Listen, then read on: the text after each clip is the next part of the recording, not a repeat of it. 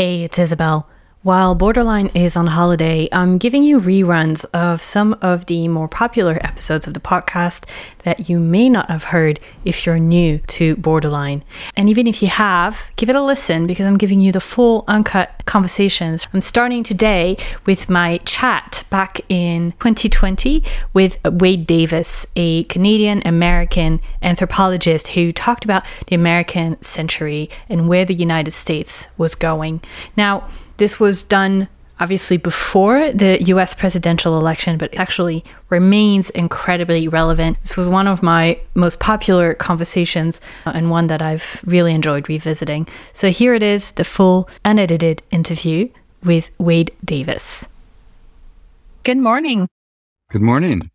So today on the podcast, we have Wade Davis, renowned anthropologist, author of many books, professor at the University of British Columbia, and a National Geographic explorer. That's quite a CV. And actually, I think that's where I want to start. I'm curious. So you wrote this essay that was an instant hit this summer, The Unraveling of America. And that's a bit of a departure from your usual topics. You write a lot about rivers and about indigenous cultures. So what kind of prompted you to explore this? Well, actually, I have to say, Isabel, I've written 23 books, and I think every single reviewer has always said, of the latest book, this is quite a departure for Wade Davis. And I'm a storyteller and I write about what intrigues me. And the genesis of this article was as quirky and as serendipitous as everything I do and everything most creative people do. I had a book coming out in the spring before COVID hit called Magdalena, River of Dreams, which is kind of a biography, almost a love letter to Colombia. And I was all set up for, a massive tour and launching it in London and America and Canada. I was going to be in 7 countries, 30 or 40 presentations all scheduled. And of course, like everybody else's life, it went to the car wash. It turns out one of the only ways authors have really to get news out about a new book is to write essays. And so I've been writing sort of essays that have sort of nothing to do with the book, but get the byline of the book into circulation and on the advice of the publishers. And that's part of the genesis of this. I've been asked to write about COVID since almost the beginning of the crisis. And it is true that everything I write is through a kind of a lens, an anthropological lens, if you will. And I hesitated to write about COVID. I didn't feel I had anything new to say. And one day I was out kayaking around our little island here, and I sort of came to shore and saw a great friend of mine, a physician, a wonderful woman, a brilliant doctor. And I sort of blurted out to Trish, I said, Trish, this isn't a story of medicine. It's not a story of morbidity and mortality. It's a story of culture. And I went home that night and I wrote this long piece and I sent it to an old friend of mine, Jan Wenner, who founded Rolling Stone. And Jan really liked it and sent it to his son, Gus, who now runs the empire, if you will. And I ran into the hands of an incredibly brilliant young editor. We honed it down and focused it and shortened it. And it came out and I had no expectation. I wasn't paid for it. I just did it on spec. And suddenly it just hit a nerve to the extent that the story, in a way, has become a story. It's now in its 5th week trending on the top 2 or 3 slots on their entire website. It's been read by 5 million people at the Rolling Stone site. Worldwide, it's had 332 million social media impressions, and it's naturally sort of prompted a tsunami of comments and emails to me. And they tend to come into 2 categories. One are those sympathetic to the fundamental ideas of the piece, for whom it's just a very sad tale of the potential demise of America. And of course, the other side are launch into a kind of bizarrely vitriolic and vicious and violent condemnation, not of the arguments, but rather of the person who wrote the article, which is sort of par for the course. And it's been curious that the negative, truly hateful emails that have come in or been posted on various websites really are singularly inarticulate and largely dominated by profanities, all of which find a way to be either racist or misogynist. I've been called things like, pejoratively, I can tell you, menstrual discharge. And I didn't even know that was a pejorative. It's a new one, even to me. And accused of, hanging out with wimpy, pathetic, white liberal women. So it speaks to something that's going on there. And in fact, the article, it's not at all anti-American. It's more like a love letter. When we have a family member in trouble, the first step of an intervention is to hold the mirror to their face and show them how far they've fallen. And that realization is always the first step on the path of potential rehabilitation and regeneration. And, it struck me that COVID was fundamentally a story about what had become of America. And the disease was revealing graphically that the idea of American exceptionalism lay in tatters, and it had laid in tatters for a long time before COVID. Pandemics or epidemics always have a way of moving the wheel of history in different ways. I mean, the Black Death, obviously, in killing half of Europe's population in the 14th century, brought down the medieval order that had been in place for 1,000 years. By contrast, the Spanish influenza of 1918, 1919, which killed millions of people, including, incidentally, my grandfather, who according to family lore, although this seems medically unlikely, but family lore claims he walked out of the house in the morning and was dead by afternoon. But again, the Spanish flu didn't have this systemic impact because it happened in the wake of the Great War, and the whole world was kind of numb by death. Similarly, in the summer of Woodstock, if you can believe it, 500,000 kids took drugs and swam around in the mud of that farmer's field. The Hong Kong flu killed 100,000 people, and in Berlin, they were storing corpses in subway stations for lack of room in the morgues. But again, we didn't have global media, we didn't have digital access to communication, and we weren't all flying around the world. In the 1960s, most people in Europe or in Canada or United States had never been in an airplane. What COVID did is sort of, unveiled the tatters of the American image. I mean, Americans woke up to realize that they're actually living in a failed state, led by a dysfunctional government, at the head of which was an individual who was literally recommending the use of bathroom disinfectants to treat a disease that he intellectually could not begin to understand.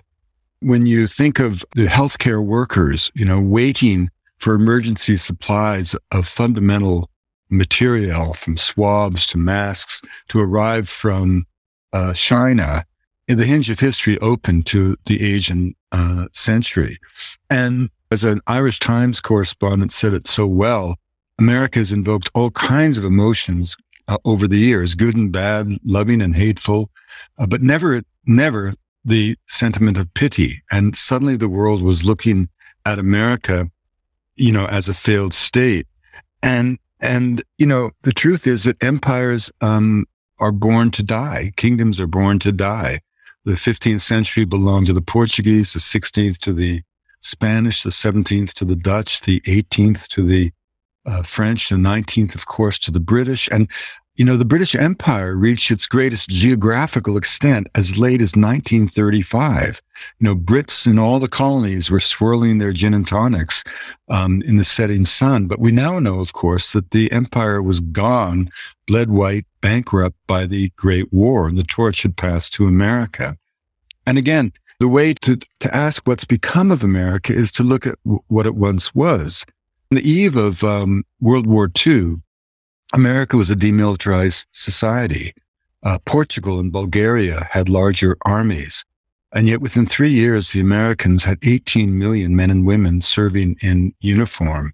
The nation's industrial might, once harnessed to the cause of the liberation of Europe and the world, literally saved civilization, that together with Russian blood. The Ford Motor Company produced more industrial output than the nation of Italy. For every 4 pounds of equipment the Japanese got to a soldier, America got 2 tons. Liberty ships were built, spat out by the hour. The record for building a Liberty ship was 4 days, 29 hours, and 17 minutes.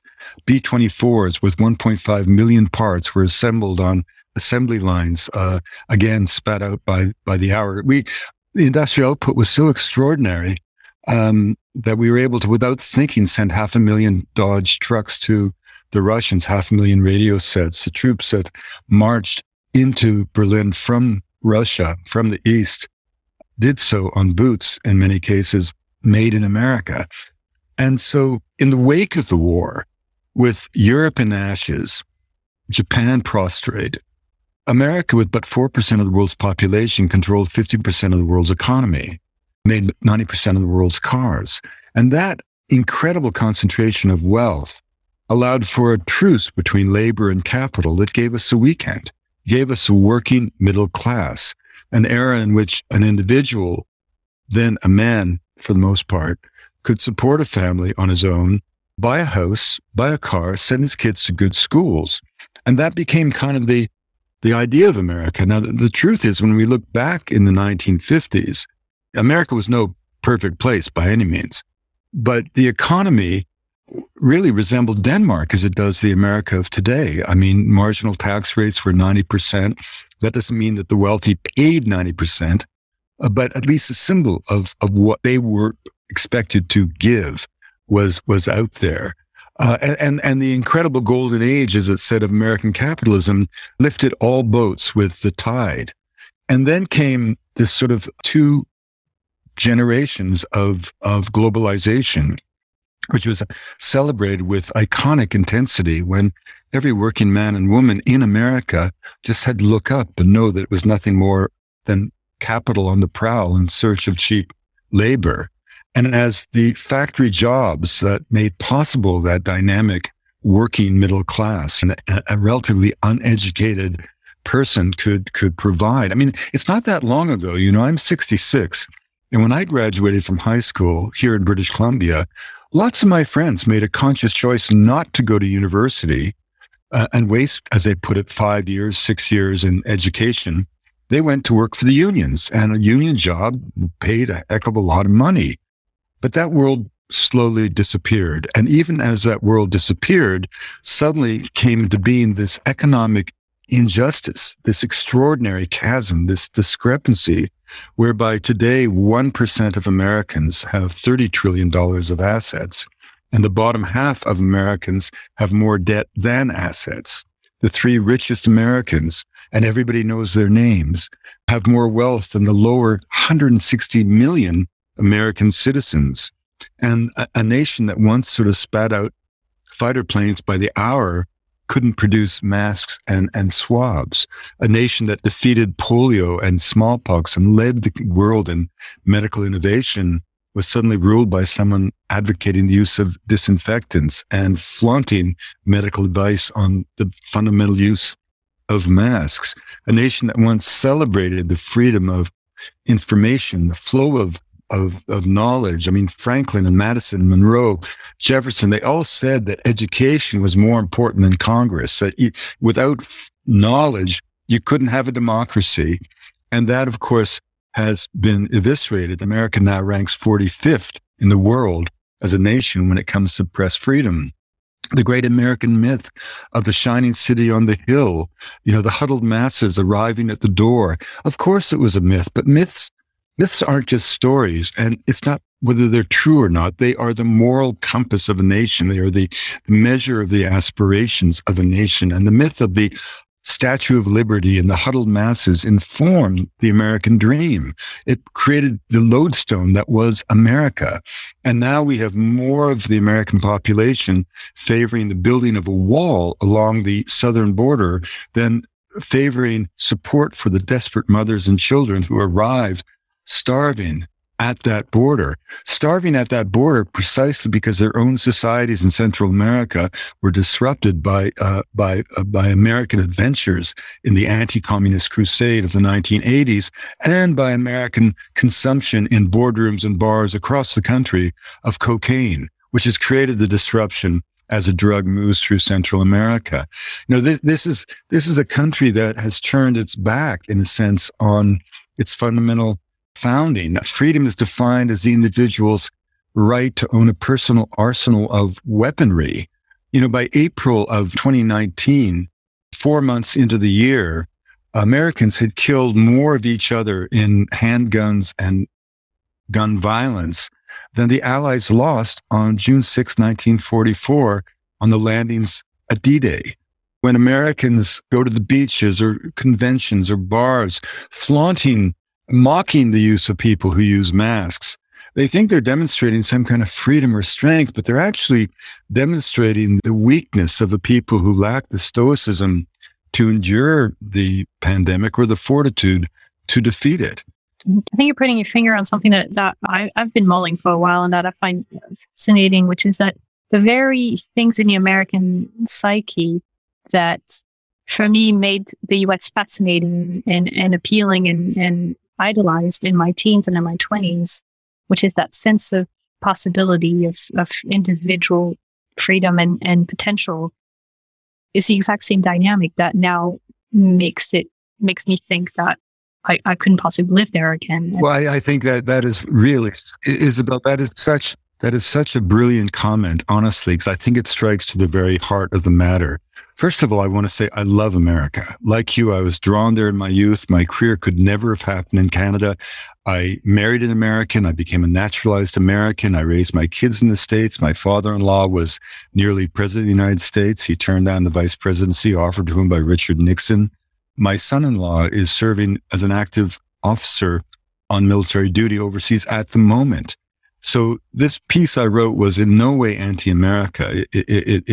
On the contrary, the America that I revered was the America of Abraham Lincoln, of Walt Whitman and the Grateful Dead. But back to your point, in the wake of World War II, America embraced the cult of the individual with kind of iconic intensity, to the point where today, not only is there a lack of a sense of community, many Americans don't even believe in the notion of society. And the consequences are all around them. If you look at the breakdown of the family, the high divorce rates that in the 1970s peaked out at 40, 45, 50%. The fact that the average American father spends 20 minutes only each day in direct communication with the child. The fact that by the time an American youth is 18, they've spent 3 years watching glass, watching video games or a laptop monitor, contributing to an obesity epidemic so severe that the Joint Chiefs of Staff have posted op-eds calling it a national security crisis. Americans today consume 2/3 of the world's antipsychotic drugs. The largest cause of death for those under 50, believe it or not, is opioid addiction. And so these are the signs of not a healthy society. Only 6% of American homes have grandparents and grandchildren beneath the same roof. Not uniquely America, but we farm away our elders, the wise ones, if you will, into these horrible old folks' homes, which kind of tragically, but in a strange way, inevitably became the epicenters for this horrid contagion, all these elders who are all by themselves, because we had abandoned them, that cult of the individual, which allows for the American dream, doesn't do so well when the collective society is facing a crisis. One of the, critiques of the piece I wrote for Rolling Stone from Canadians has been, that I'm somehow sugarcoating Canada. Well, that's not the case. The article's not really about Canada, and I'm certainly not suggesting Canada is some kind of perfect place. But that said, on July 30th of this summer, on a day that the Americans announced 59,629 new cases of COVID in all of British Columbia, where we have a concentrated metropolitan population. We're an Asian city in Vancouver. We're 2 hours north of Seattle, where the pandemic landed in America. We have dozens of flights coming in every day from China. Logically, we should have been hit very hard. But on the day that the Americans announced 60,000 cases, in all of our hospitals, we had only 5 COVID patients. So something was working here. And one of the things that was working here was a social contract, an ongoing faith that individuals have in their country, in their institutions. You will never see a Canadian politician running against the government, because we know the government is who we are. I mean, it's the most kind of strangely schizophrenic notion that began really with Nixon and later Ronald Reagan, that somehow the U.S. federal government is your enemy, when it's, by definition, it's a shining expression, or it should be, of who you are as a democracy. And our healthcare system caters to the collective, not the individual, and certainly not the private investor who views every hospital bed as if a rental property. And in Canada, we are a social democracy, and meaning that, we don't really view wealth as a currency accumulated by the lucky few, bless them, but rather by the strength of social relations and the bonds of reciprocity that connect everybody in common purpose. Social democracy is not communism light, as it's described in the United States. It's dynamic capitalism, just seems to focus on every tier of the society. I use an allegory to try to explain to my American friends how it is different in Canada. And I say, just imagine the last time you went to the Safeway to get your groceries. When you go get your groceries in the States, there's a kind of economic, class, educational, racial, social chasm between you and the checkout person that it's almost impossible to bridge. Now, you don't feel that when you go to a Safeway in Canada. You don't necessarily feel that the checkout person's your peer. You may have more or less wealth, more or less education, but fundamentally you feel that you can communicate because you are part of a wider community. And the reason for that is very simple. As a Canadian, you know that the checkout person is getting a living wage because of the unions. And you also know that their kids and yours probably go to the same local public school, which are funded not by local property taxes, which favor the communities of the affluent, but are funded by the state in block grants to give every kid an equitable chance to move ahead and the resources to do so through education. And of course, a third and critical thread, if you will, is healthcare. And that checkout person knows, you know, that they know that if their kids get sick, they'll get exactly the same care as your kids, and indeed the kids of the prime minister. Now, those three strands woven together become the fabric of social democracy. You know, I tell a story. When my mom was 85, 11 o'clock in the morning on a Sunday, she got a headache.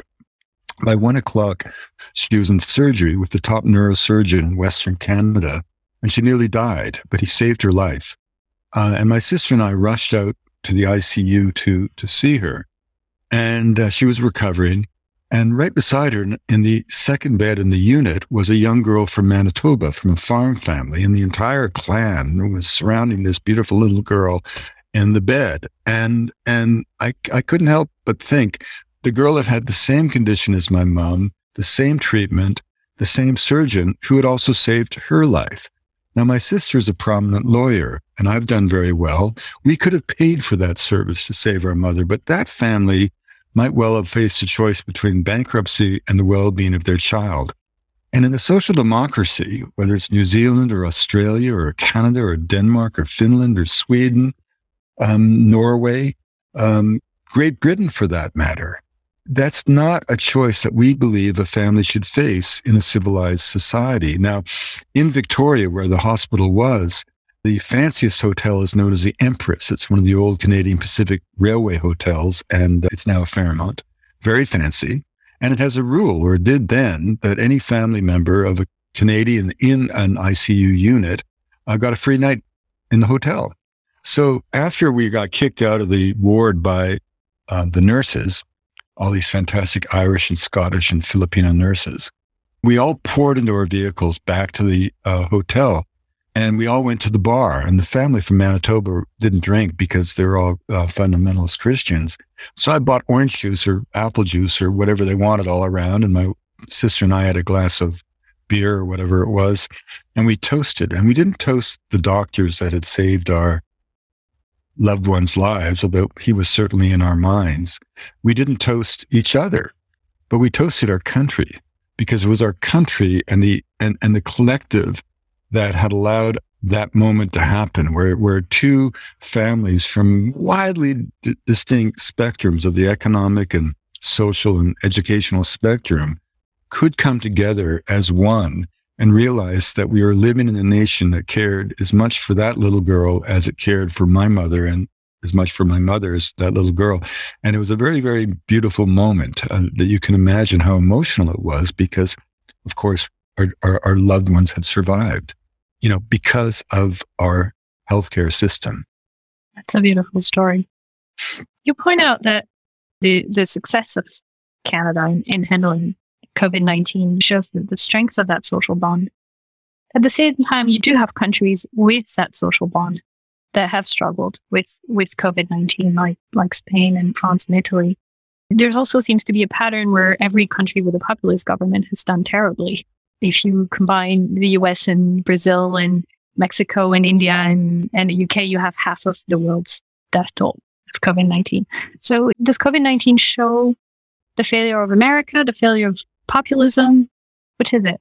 Well, I think right. And again, I'm not trying to sugarcoat Canada by any means. We had some pretty severe rates of COVID in Quebec, really by accident, because the spring school holidays in Quebec by terrible chance come 2 weeks early. So a lot of Quebecois families were with their kids down in Florida, traveling around, and so they brought the virus back. And so Quebec and Ontario had not catastrophic outbreaks, but they had outbreaks worse than, say, the other provinces of Canada.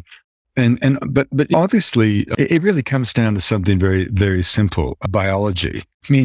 I mean, all those populist regimes that you just mentioned were, with the possible exception of Spain and Italy.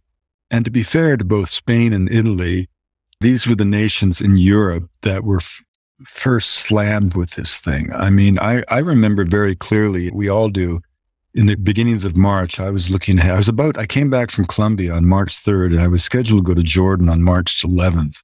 I was scheduled to be in 7 countries in those 3 months. And so I can remember very graphically watching the whole thing kind of fall apart as we all adapted to this new reality in over the space of about 3 weeks, right? And every day brought new events and outcomes that would have been beyond imaginings a week before. So I think, to be fair to Italy and Spain, in a sense, they got hammered by something. And I didn't include them in the populist government. Yeah. But when you come to the other nations that you mentioned, Brazil or the United States or Boris's England, for that matter, what you see is this foolhardy kind of macho denial of life, denial of biology. The virus doesn't care. It's 10,000 times smaller than a grain of salt. It thrives by not only co-opting our own fundamental biology and causing us to recreate it and not the healthy components of our own systems, but it also attacks the social fabric of our lives, the connections of community that are for the human as a social species, what teeth and claws represent to the tiger. And so the chaos, in a sense, unleashed by the virus is exactly, in evolutionary terms, what the virus has in mind, if you will. It thrives in conditions of poor sanitation, in conditions of close proximity. I mean, it's not an accident that the rates of morbidity and mortality have been so much higher amongst those who are either deemed to be essential workers, the people that for many of our lives are kind of invisible, the people that are doing the basic sanitation work in the city and so on, not just the healthcare workers, the bus drivers or the subway car drivers, etc. But the one thing about a virus is you have to move fast, you have to contain it, and you can only do so with draconian interventions. And every week you deny it, it spreads. And you just have to look at what happened around the world, particularly in the United States, when Trump, to the detriment of all, basically misled the nation at a very critical time in the fate of all. And America is still suffering the consequences, coming up to 186,000 dead in the United States, massive rates of mortality. And this is why the idea that we don't need to wear masks is no brave gesture. It's a gesture of utter contempt for your fellow citizens. And societies that send people out in demonstrations against the restrictions that are necessary, given to us by the top healthcare officials in the world.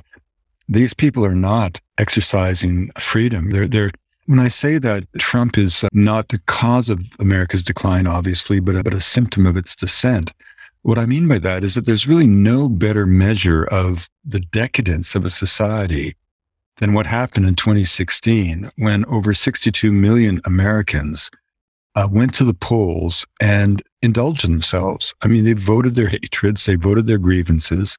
And I don't mean in the way that when people go to a voting booth, they don't have favorites, or they don't perhaps disdain the other side or whatever.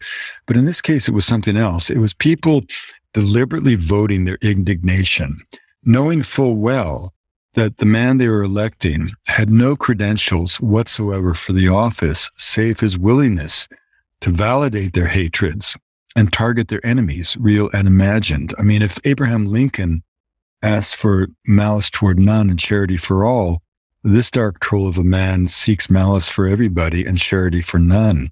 You know, George Washington famously couldn't tell a lie. The current U.S. president wouldn't recognize the truth. And the really frightening scenario in terms of the next coming months is what's playing out right now. And as COVID rates begin a slow decline in the United States, it's setting up Trump to lay claim to the victory over COVID in his multiple distortions, and to blame the Democrats for the collapse of the economy.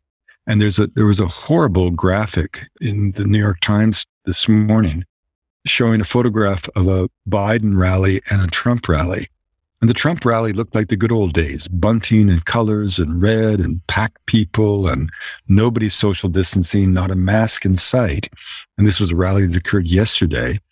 And then you had the Biden rally where the president, the nominee, is in a mask. Everyone's in a mask.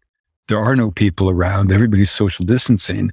And the terrible thing is that Biden, of course, is doing the proper and prudent thing, setting the correct example as we know it to be.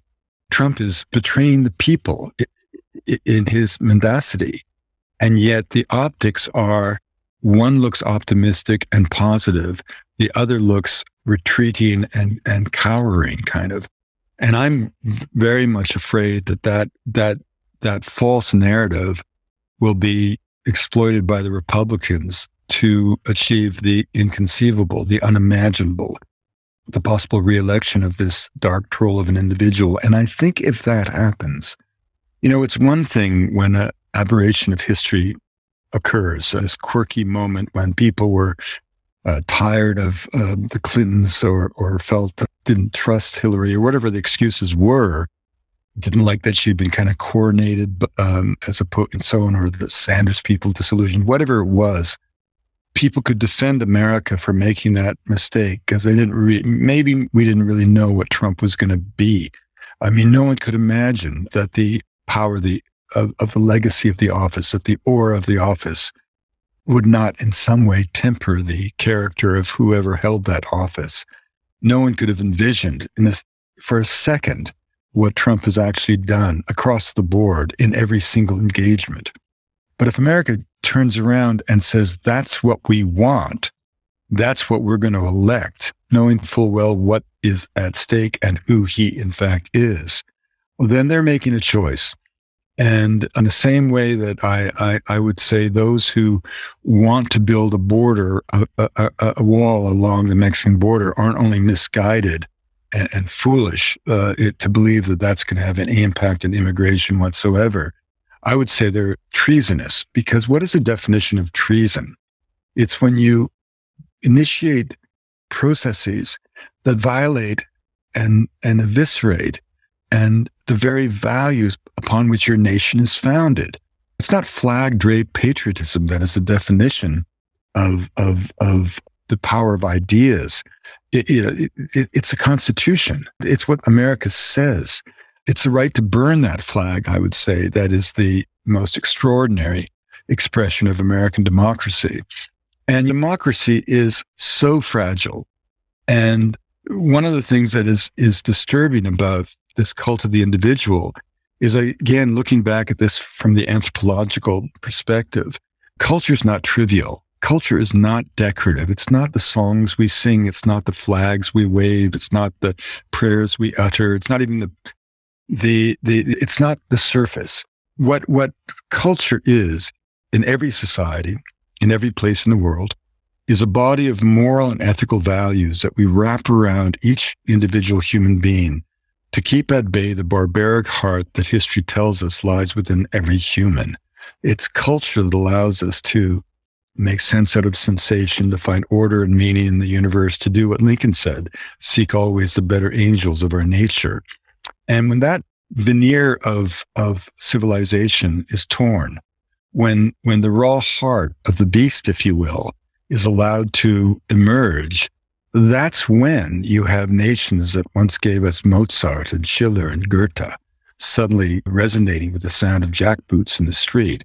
Now, I'm not suggesting that America is on the way of Nazi Germany, but they're pretty daunting images when you see white militia, self-appointed militia, stringing AK-47s or semi-automatic weapons or of one sort or another over their shoulders and their fatigues and marching into government legislatures. I mean, can you imagine if a group of black men similarly dressed to intimidate with massive weaponry like that, weaponry conceived only to kill people, were to march into the government buildings in any place in America? They would be shot down in seconds. They never would get that close.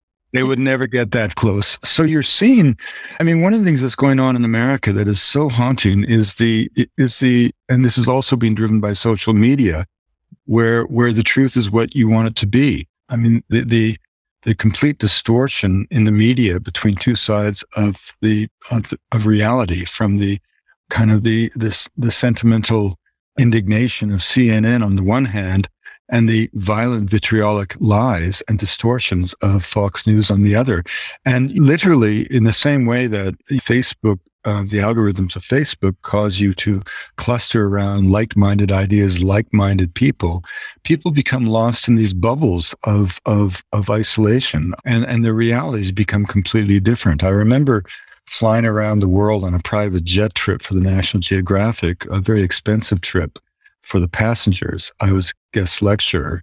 I've done that many times for them. And generally the passengers are very wealthy, of course, but also tend to be Republicans, right? And I remember doing it during one of the election campaigns. It was when Romney was running, and they were so 100% convinced that Romney would have to win because all they had ever watched was Fox News. And later on, it came as such a shock to them that he didn't win, because neither side lets the air of the other side into its room. And the same thing happened in 2016. It was a shocker to realize that there was that huge chunk of the American population that a lot of people on the left had never imagined. That's right. And again, the first impulse of the left was to demonize those people and dismiss them as being stupid, which only exacerbated the divide, because a lot of what was going on was people just fed up with unfairness. I mean, when people say, well, what does America have to do to come together? It seems to me that November is just an election. I mean, it's an important election, obviously, but it's not going to heal the divide. Even if Biden wins resoundingly, there will still be 50 to 60 million people who are on that other side who will believe, and Trump will fan the flames of this, that the election was stolen from them. And Trump will do everything he can for his personal gain to maintain that rabid following that he has, that he lives upon. So the only thing that's going to heal America is to heal America. Somehow this chasm between those who have and those who have little, this chasm of opportunity between those who have managed to go to university and those who haven't, the chasm of opportunity between those who have been abandoned as factories close and become automated. Something has to be done to give that cohort a sense of integration, a sense of belonging, a sense of being part of an America that's not measured simply by flag-wrapped patriotism at a rally, but is real, where social and racial justice become one and the same. I mean, one of the things that I found so haunting in the critiques that have come in of my piece in Rolling Stone is that they have been so singularly inarticulate. Even those who can read between the lines, who probably are educated people, when they turn their vitriol on, all they can do is spew obscenities. And the obscenities all dance around misogyny and racism.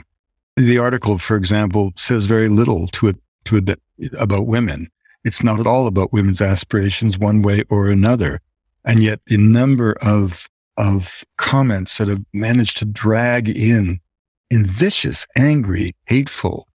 It kind of reminds me of the kind of hate that poor whites in the South expressed for Black people in the early days of the civil rights movement. I mean, because the economic injustices in the South were so dramatic, the only thing poor white people had in their lives was they weren't Black. And that accounts for how viciously the white lower class population turned on Blacks in defense of segregation, for example. Yeah, there are buttons like that you can just push. I've noticed that as well in my social media activity. I can write about things that are happening in Europe, not at all about America. You never say the word immigrant or women or anything like that, and somehow it goes back to the wall from some of my American followers. You mentioned the election, and it's I've got just 1-2 final questions on that theme of the end of the American century. If there is a Biden administration, one can hope that COVID will be handled better. But is there an off-ramp to this idea of the end of the American century, or is it done? Well, I am not looking forward to the end of the American century. It's certainly no time to gloat, nothing to celebrate.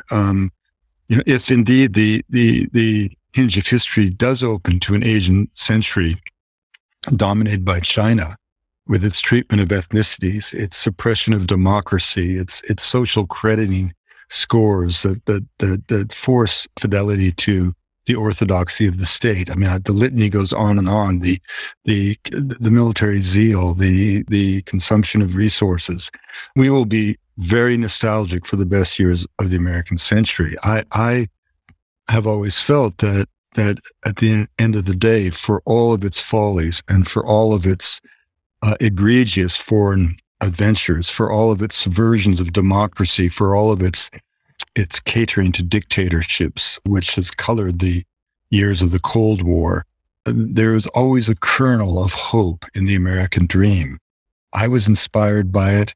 Many people around the world have been inspired by it. Millions of people have been inspired by it. And one hopes that flame of hope will never be extinguished. But again, as an observer, you have to write about what is, not what a world you'd like to be. And it's hard when I look at all these indicators, it's hard, and knowing the trajectory of history, at least over the last 600-700 years, it's hard to see a way for America to reclaim itself. I mean, just think about this. Since 2000, America has spent $6 trillion on foreign military adventures that have not done much for anybody, except brought misery to many.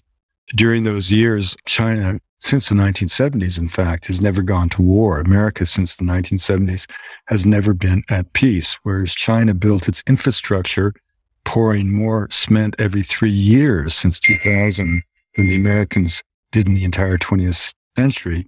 America has allowed its infrastructure, both its physical infrastructure and its social infrastructure, to erode. I mean, you fly into an American airport and you wonder you're in the third world. Look at a sporting event in the 1940s, Yankee Stadium, and you will be hard-pressed to see anybody in the crowd who is overweight. Look at a sporting event today in America. You'd be hard-pressed to find someone who's not overweight, indeed, if not clinically obese. Well, I mean, these don't mean the end of an era, but they're all symptoms of some greater challenge. I remember, Isabel, when my youngest daughter went to a very posh private school in Washington, and it was very intense academically, and she had to study the fall of the Roman Empire.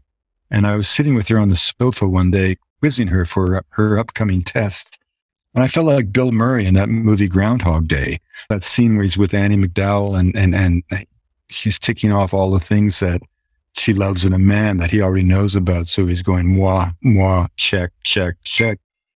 Well, as I went through the sort of the 40 reasons or whatever it was that Raina had to learn as to be the symptoms of the fall of the great Roman Empire, I really felt like Bill Murray. I was thinking of America, check, check, unnecessary foreign adventures, poor fiscal policies, internal corruption and decadence. It just goes on and on. And so no one would rather be wrong in suggesting that this COVID epidemic is a symptom of the unraveling of America. But I would challenge anyone to provide a solid, well thought out essay as to why it's not. And indeed, Rolling Stone has kind of asked me to do that in a follow-up article. So I might just take the complete opposite tack in a following up article and try to find all the reasons for hope in the future of America. Oh, I'd love to read that. I'm curious to see if you can convince yourself and the rest of us. That'd be real interesting. None of what I wrote in this piece for Rolling Stone reflects deep-seated beliefs of mine. In other words, it's not a polemic. It's not an argument I'm trying to make. It wasn't an opportunity sort of to unleash on the world some passionate thesis that I've had for years. No, it was just a simple moment of reflection at the height of the COVID crisis when we were all asking ourselves what is in fact becoming of the world. And none of the ideas in that Rolling Stone piece had I really thought of until I sat down to write it. So in that sense, it reflects just a set of observations through the anthropological lens. And those observations are open to discussion. They're open to criticism. They're open to be challenged. But you can't challenge them by just sort of dismissing the author as with some obscenity. And if that's the best you can do, it's kind of suggesting that the arguments are hitting home and may just be valid. And in fact, in its popularity, and I found it through social media as well, shared by an American friend, and all the comments were Americans who recognized something in it. The vast majority of responses, I should stress, are from people around the world and from Americans who express great sadness about the piece, not because they think that it's negative about the country in a gratuitous way, but because they recognize in the description of what's become of America a reality that they've been living and recognizing, knowing, and the piece in some sense just pulls everything together in a very succinct way. I mean, this is sort of the job of a scholar or a writer, a storyteller. I mean, I do the same thing in my new book, Magdalena, River of Dreams. I try to show the world the truth of Colombia through the metaphor of its major river, the Magdalena, the Mississippi of Colombia. And there are some parallels there in the sense that, Colombia has been torn asunder by war for 50 years, a war, incidentally, that would not have lasted a day had it not been for the profits of the cocaine trade. And indeed, the blood of the 220,000 Colombians killed, the agonies of the 7 million displaced from their homes really lie on the shoulders of every person in every European and North American capital who has ever used illicit cocaine, and the governments that have facilitated the trade in the black market by making the drug illegal while doing nothing to really curb its distribution. And yet one of the things that happens when countries are truly torn is what they come together as Colombia, the world's falling apart, but Colombia is falling together. And they come together when the people themselves become just exhausted of conflict. Think South Africa, think Ireland. And Colombia is like that. The last year of war, the FARC were down to about 6,000 cadre, mostly teenagers looking for a meal.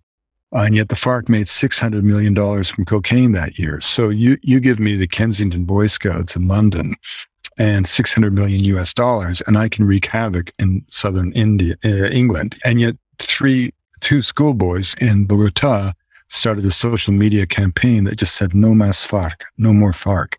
And within weeks, they had 2 million people marching in the streets of Bogota. And so, the great hope for America, I think, is when people wake up, probably in the wake of the election in November, and hopefully a victory by Biden will give people a time to breathe. I mean, everybody knows that Biden, just because of his age, is a kind of caretaker president. I mean, he's probably going to be one term just because of his mortality. But he is like kind of the benign grandfather that the country needs. I mean, the truth is Joe Biden is a decent guy. He was a very good friend of my father-in-law's, even though my father-in-law was a Republican. No one says a bad word about Joe Biden. And I think what you saw in the Democratic convention really sincerely expressed the sense that Biden may not be a perfect individual, a perfect leader, a perfect politician, but nobody could ever argue that he's not a decent, kind, generous, thoughtful and loving individual. And God knows that's what the country needs. And maybe if that happens, maybe he's got the ability to reach out. And it will be when the vast majority of Americans, I'd like to think there's a majority of Americans who want this division to be behind them.